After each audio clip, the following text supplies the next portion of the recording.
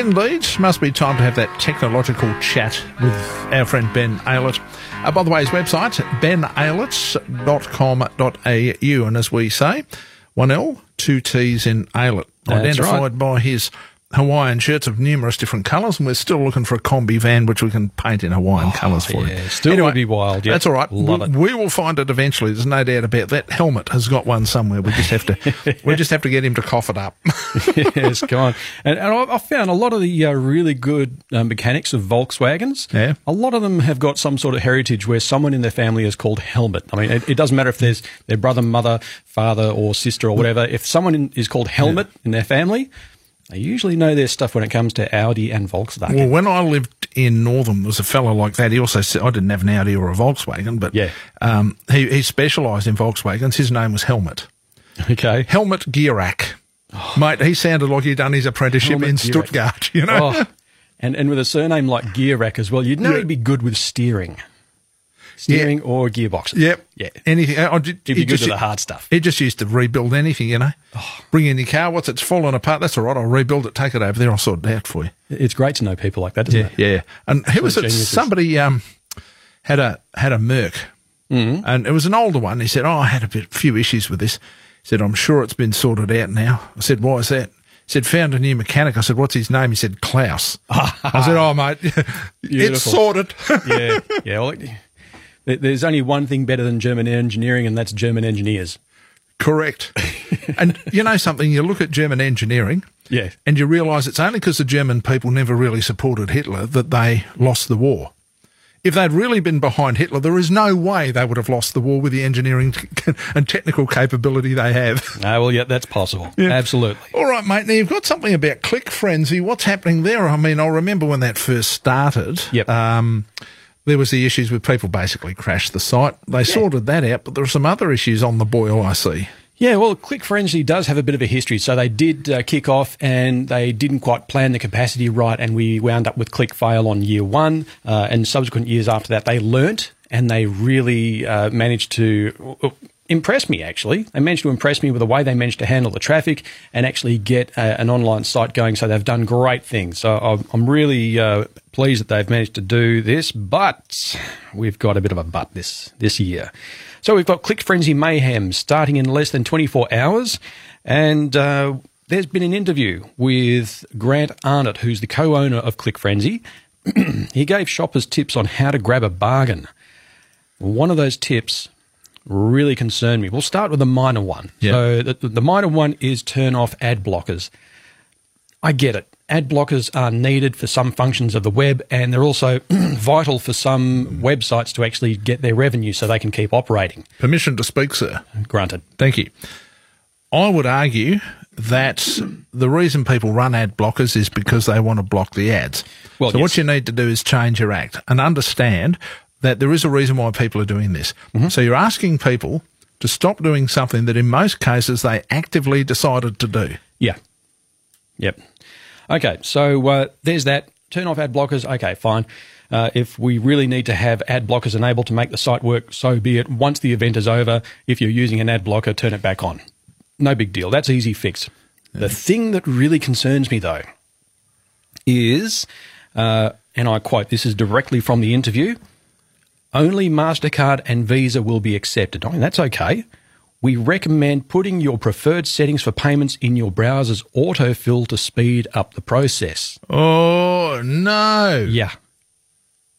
Yeah. Now, this is all about making it easier and faster for them. Yes. It has absolutely nothing to do with security, including the security of customers' financial details. Yeah. Okay, so it doesn't mean that Click Frenzy is going to have your credit card details like they shouldn't. They still get it like they normally would. The difference is that if it's being saved in your web browser, and this has been proven, it is possible for some malicious websites to prompt the web browser for credit card details off the screen. So they actually put the little field way off the screen where we're not going to see it. Yep. And then it secretly grabs your credit card details. And this is on the malicious websites. Saving credit card information within your web browser is asking for trouble. So if anyone has done it, There's two things you can do. You can uninstall that web browser and use another one, or to be easy, to be absolutely sure, just blast your machine away, start again from scratch, reinstall Windows, reinstall your web browsers, and start again. And next time, when you're asked to save your credit card details, say no. As simple as that. As a routine, you should say no. Yeah, it is. Now, I understand that not saving the credit card details in the web browser is going to be a pain for people, but I've got a solution. Okay, so you can get the best of both worlds. So you can save your credit card details in a web browser and still remain relatively safe. Okay, so here's the tip. For ClickFrenzy and ClickFrenzy only, and for this event only, install a different web browser. So if you're using Chrome, go and install Firefox or Opera. Use those web browsers for ClickFrenzy, and if you need to, save your payment details in that web browser, and then once you're done, you remove it. Blow the browser away. Blow that browser away. Don't use it again. And then keep using your original web browser, and then everything's fine. Why would we want to save the details anyway? I mean, let's face it, all this bit about, you can do it faster. Yeah, true, but that's for their convenience, not yours. And if you're buying something, once you've got a whole heap of stuff that you want to buy and you're going to use your credit card to pay with it, okay, you fill out your credit card details. I have to be honest, I don't see the big deal with that. Yeah. Look, I mean, all we're trying to do is make their life easier. Well, until somebody comes up with some form of security that will protect things like that from being taken maliciously, then I really don't see that there's any other sensible alternative. Well, yeah, and look, I get where Mr. Arnott's coming from. At the end of the day, ClickFrenzy will not be selling any more or any less, regardless of whether people save the payment details in their web browsers or not. No, it's the speed that people will move through the website. That's what he's concerned about. Yeah, so you want to get people on and then off to the retailers' websites and then let them handle it. But it is...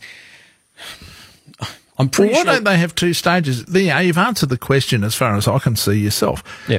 You're on the ClickFrenzy website. Once you've got everything up, which you've put in your cart, as they often call it. Yeah. Once you're ready to pay, why don't you click pay? And it's and let's, for want of a better term, say checkout.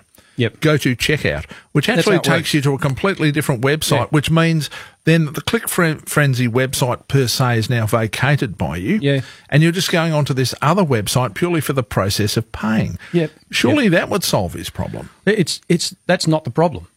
The problem is he's trying to help customers, and I'm pretty sure that's how it's going to work. You get all your deals together, you put them in your basket, and you say, right, I want to check out, and you go to the checkout page, just like any other website. That's how it works.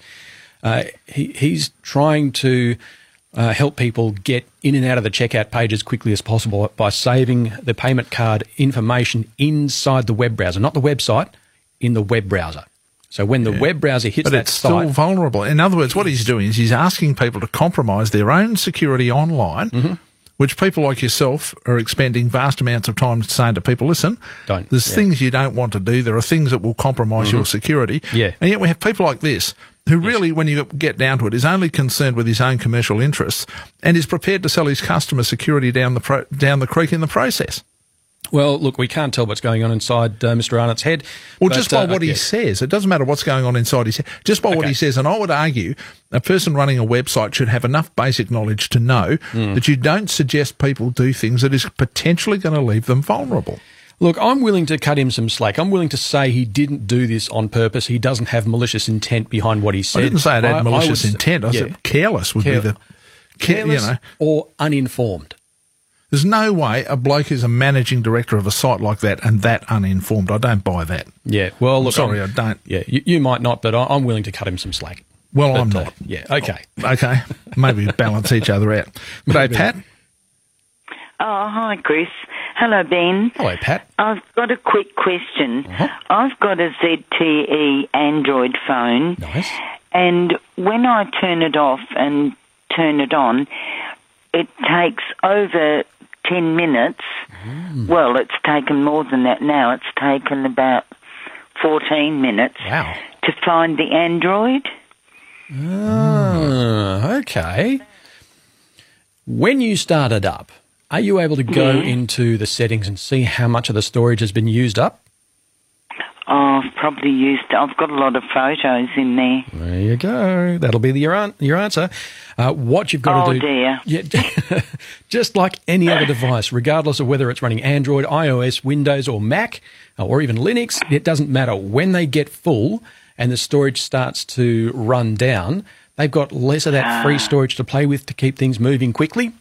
So the best thing you can do, once you get it started up, now, if you're using Android, that means you're tied into Google. You've got a Google account. I'm sure you've got Google Photos installed somewhere on that Android phone. I'll transfer it to my Google. Yes, absolutely. Photos on my computer then. Yep. Google Photos is actually one of those apps that I recommend everyone uses, whether you're an Android user or an iPhone user. Yeah. It is a great service that allows you to automatically upload any photos you've taken to the Google Photos system, and it then frees up the space on your phone. I didn't even think of that. There you go. You said about space, yeah. And my son gave me a smartphone the year before last, but I had to give it back because I'm not smart. So then he... You just weren't willing to learn. It has nothing whatsoever to do with intelligence. No. Yeah, and you've got a smartphone. I'm not smart. Rubbish. But you were a counsellor and all the rest of it, and I managed it really well. Yeah. But this is really annoying. It is. You know. Yeah. Oh, look, I'm with you there. When phones run down on storage and they get slow, it's as annoying as hell. Why don't they just pop up a dialogue box saying, got too much junk in here, let's have a clean out, please? Doesn't any computer nerd have... They need to have a sense of humour, don't they, Pat? Oh, I reckon you should put when you put your name in the phone, it should come up saying, hey, Pat, listen, you got to have a clean out because I'm just overloaded here and I can't go very fast. And you kind of understand that. Go, okay, fair enough, we'll get some of the junk out of there. Yeah, that's right. A bit like my brain. Yeah, we can only hold so much, can't we? Definitely. Absolutely. Good on you, Pat. Thanks very much for that. Thanks for calling, Pat. By the way, if you'd like to have a chat to Ben, 922111882 is our telephone number. Ben Aylett here from Easy Wireless. His website is benaylett.com.au. 1 L, 2 T's in Aylett. And by the way, it's A-Y. Like it's Aylett. Ben Aylett's here. We're doing the technology thing from Easy Wireless. His website, by the way, is benaylett.com.au. Keith made a really interesting observation. Yes. Keith is blind. Oh, okay. Yeah, and he said, I can't see the cab driver or the shop assistant, so therefore my credit card never leaves my hand. So when he's paying for something, no matter what, he always keeps it in his hand. Yep. You know something, there's a lot those of us with 100% vision could learn from that. Yeah. Simply saying, well, okay, I've got a hold of it. Mm-hmm. And I've noticed sometimes people are very, very quick to take the card from you. Yep. And sometimes to put it in places where you can't see it. And I remember saying to one girl once, don't keep the card where I can see it. Yep. And she looked at me, right, with an expression on her face that suggested that she wasn't pleased with what I just said. Mm-hmm. And had we not been in a customer employee relationship, that she probably would have told me where to go and how to get there. And I thought, and you know what it was? It was because it was inconvenient. Yeah. They obviously had the device under the counter somewhere. And I did take the time. I said to her, if somebody has tinkered with that machine, and I don't know you with the greatest of respect, mm-hmm. right, it's my card that then gets juiced. Yes. I said, that's all well and good. I said, sure, I'll be able to go to the bank and they'll ultimately end up reimbursing me, so that won't be an issue. Yep. But here's the point. If there is something dodgy in that machine and you've had no part in it, you're going to end up getting blamed for it. Yeah, yeah. If the machine is above the counter, I can see it, and we can all see the transaction. Yep. Then we can be comfortable with it. It's all above board. And your argument is, well, the customer had the card in his possession all the time. Security cameras will show that. Yep. And this is an ideal time for one of my stories about being fleeced with a credit card scam.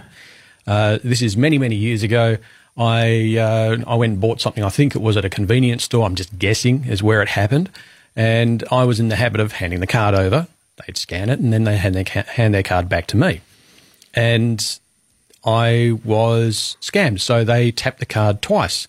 The first tap was to gain my credit card information, which was then collated and sold off on the black market. The second tap was actually to pay for the purchase. So they went first tap and they go, oh, that didn't work. Tap again. And this is all under the counter. And then they said, okay, it's all done. Everyone's happy. I'm not suspicious. Roll around to later that year. Was it the night before Anzac Day? I get a call from Westpac.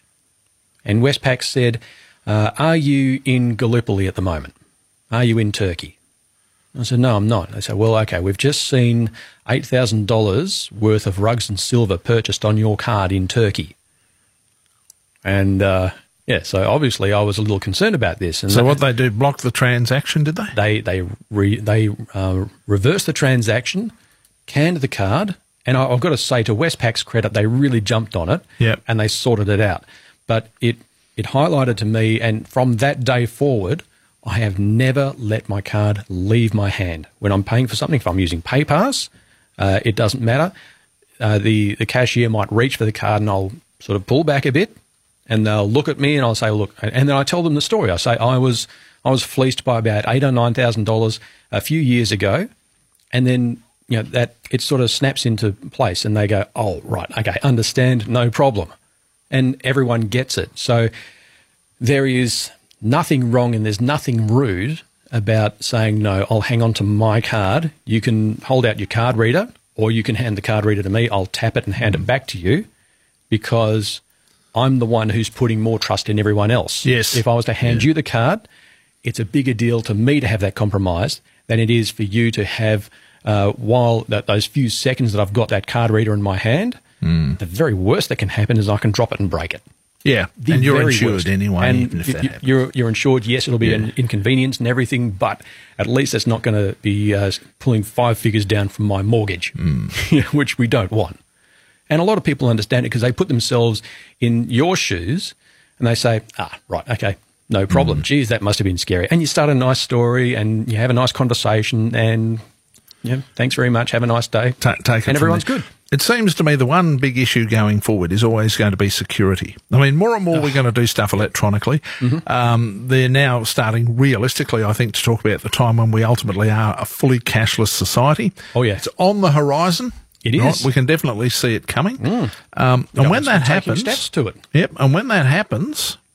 And, of course, you can see all the reasons why they'll justify it, black economy, et cetera, et cetera, et cetera. I mean, 1,001 reasons why they'll justify it. But the big problem, of course, comes when we're doing everything electronically and there is no security. The other problem, of course, comes with the fact that we might be hooked up to the NBN. Nothing works anyway. Good day, John. G'day, Ben, as well as Chris.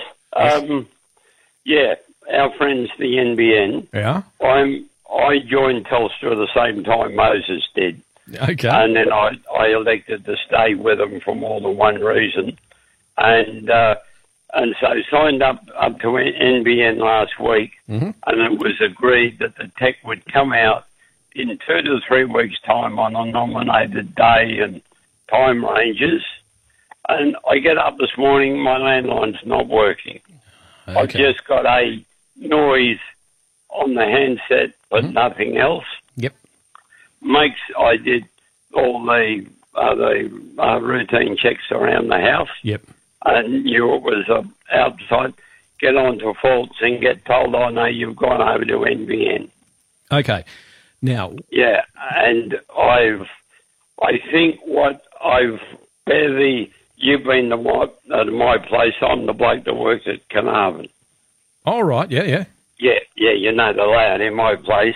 Yep. The wall phone is in the kitchen, and the Telstra line comes in behind it. Okay. There is an AS8. There's a cable running from the socket, basically. Yep. To the computer room with the ADSL cable. Okay. Now, do I need to have run a cable from the wall phone in the kitchen area to the modem? That's pretty much the angle I was going to take. When we go over to the NBN, and you're actually still dealing with your original internet service provider. So if you were a Telstra person before the NBN came, you're still the Telstra person after they come, unless you've gone to a different internet service provider. So the NBN are not the people you should be dealing with. You should be dealing with your telecommunications provider. In this case, I guess it would be Telstra. Dealing with my telecommunications provider. Yes. So who are you still getting your internet through? Is it still through Telstra? Yeah.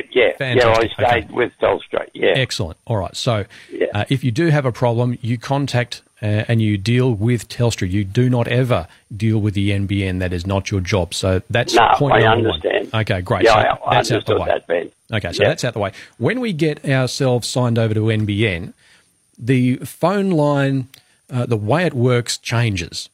So it stops being the normal phone line that we can just whack a speaker and a microphone on, which is essentially the old phones that we've had forever. Yep. And you can shout analog signals down the line.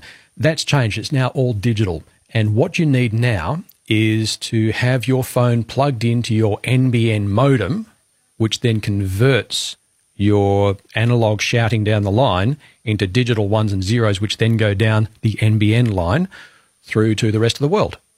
Okay. I might have an easy out, a temporary out here anyway. Yep. Is to take the wall phone off the wall and plug it into the modem right beside the modem. Perfect. And it also operates cordless handsets. Excellent. That's the way to go. Absolutely. So that might be a simple solution. That's what I'd recommend. So if you have a look at your modem that's been supplied to you by Telstra, you'll notice an additional port. I think it's either a blue or a grey port. It's a green port. Green port. Okay, so yes. A green port is where you plug your old telephone equipment into.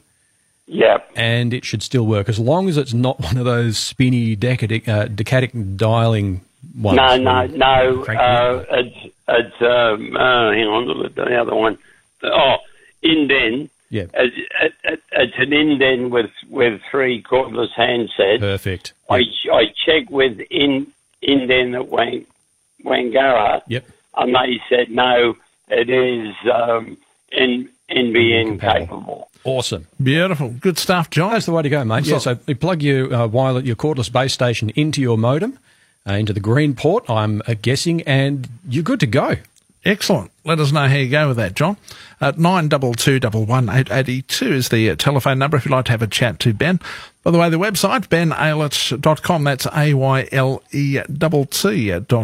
Yep, Ben Aylett here from Easy Wireless. benaylett.com.au is the website if you'd like to have a chat. Man's identifiable. No, I meant to say identifiable. We can identify him by his Hawaiian shirts. Yeah. You've sort of got to love that. It's amazing how so many people get confused with the whole phone system to the NBN. Well, and the problem is, even if you have the NBN and you don't have a computer, as some of our older listeners don't, the problem you run into is if all you have is your plain old telephone system that was first installed when Robert Menzies was Prime Minister. Yeah, I know. And telephones were handled by the PMG. Yep. All that sort of stuff. It doesn't matter. You're still going to have to convert your phone, which is where it gets. And I think this is something that Rhonda wants to touch on. Oh, okay. Hello, Rhonda.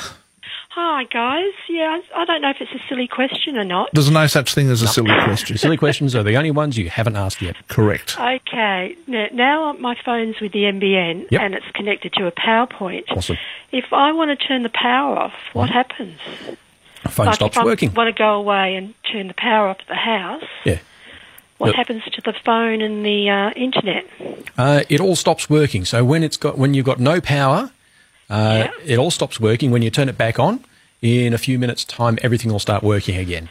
So it's okay to leave it off for weeks and then come back and turn it on and everything will be back to normal? Absolutely. So if you are going away, there's nothing wrong with turning it off. Oh, great. I was a bit worried about that. I thought, No, and you know what? That is not a silly question at all. That's actually a very legitimate question, and it helps a lot of people. So thank you very much. Oh, thank you. Yeah. Thanks a lot for that, Rhonda. Like we said, the only silly question is the one you don't ask. Exactly. But mind you, am I correct in assuming then the downside to the NBN with a phone only is if the power goes off, unlike in the good old days, when the power would go off, you'd still use the phone. Now you can't, correct? Yes, there is that change. There are ways around it though. So if you do have a phone line, you want to make sure it's running all the time. The best way to keep it going is to use something called an uninterruptible power supply, or UPS for short, or battery backup. Oh, gotcha. You can use that to keep the modem running. G'day, John. Good evening, Chris. Good evening, Ben. Just a quick question. Yes. I went onto the NBN quite a number of months ago, about 6-7 months ago. Yep. And ever since then, I haven't had my landline. Yep. It just hasn't connected. I've called Telstra, who are my providers. Been talking to so many people. They have been telling me what I should do. I've been plugging in wires, taking out wires, looking at wall sockets and everything. And nothing. I just haven't got my landline back ever since I went over to the NBN. Okay. Now, can I ask them for a refund on my landline that I've been paying for all these bloody months? What, that you haven't had? So I haven't had, and I just don't know what to do. My wife needs it. Absolutely, you can. I mean, if you're paying for a service that isn't provided, you bet you can ask for a refund. If you have any issue with that, mate, I suggest you go to the Telecommunications Industry Ombudsman, otherwise known as the TIO, and explain to them. But absolutely, if you're paying for a service for which you have not been provided, you are absolutely entitled to a refund. I mean, I like the call centre, but after ringing them 20, 30, 40 times, and they're all telling you the same thing, you get very annoyed. That's what happens when you go to systems that read idiot cards, mate. If customer says this, go to question 4. If customer says that, go to question 4. Mate, drives you insane. Okay, so refund and then ombudsman. Yep. And John, most importantly, when you're talking to them, make sure you get a reference number for your fault. Okay. So, that is most important. If you don't have a reference number, you don't have a case. Okay. Thank you very much. No worries, John. Thank you very much for that, John. Frustrating. Oh, yeah. Drives you nuts. G'day, John. Yes. Am I on now? Yes, you, John. Oh, that's fantastic. Oh, mate, we're faster service than any phone company around here. Hey. I'm in Bunbury. I'm legally blind. Right. And I heard you say a moment ago about this tap and go with the card. Now, I mean, the ANZ Bank tells me that provide, if I lose the card or it's stolen or anything, notify them immediately, and that through this group called Falcon, they will cover it. Providing that you notify them immediately or straight away. But I heard you say that if you tap it, if you give it to somebody and they tap it twice. Now, according to what my bank tells me, it will only register once. Well, yes, if they're registering it with if they're using a proper card reader. In the scenario that Ben was talking about, what they had was 2 readers. And the first one they hit was the reader to read the card information. The second one they hit was the authentic bank machines. So they had 2 machines running in parallel. That's what happened there. They had a sneaky reader. Yeah. I keep a close watch on, my money side of things all the time. If I think that I'm out, I'll straight away ring the bank. But the point is that, but I have been guilty of handing my card to the other person, just tap it, Yeah. But I'm watching them. Yeah. I'm watching them, and of course it's usually, just the normal FPOS machine. So, Yeah, well, that's good. Look, as long as you're watching it, but I'm always of the school of thought that if it's not in my hands and if it suddenly goes out of view, there's nothing I can do about it. I'd much rather have it in my hands at all times. Keep it in view. Thank you very much for your call, John. Nice to hear from you. All right. Speaking of Johns, I think our friend John out in Belmont has solved his problem. G'day, John. Yeah, g'day again, fellas. Look at that. He solved his problem. We're bloody geniuses. It works. Well done, John. And I can swap the phones over, and I don't have to run a cable. Fantastic. And the other trap is too, when it sends it to my mobile from Message Bank. Yeah. And then asks for your landline number, which I retain, and then your PIN number. Yes. My PIN number didn't work because you've got to start off with a default PIN of 4 zeros. Yes, that's right. No one tells you about it. Oh, no. Right. No, they do. Yeah. Now, go on, quick. Yeah, so, anyone who's getting a new service with the NBN new phone and you've got to get your PIN sorted out, never leave it as 4 zeros.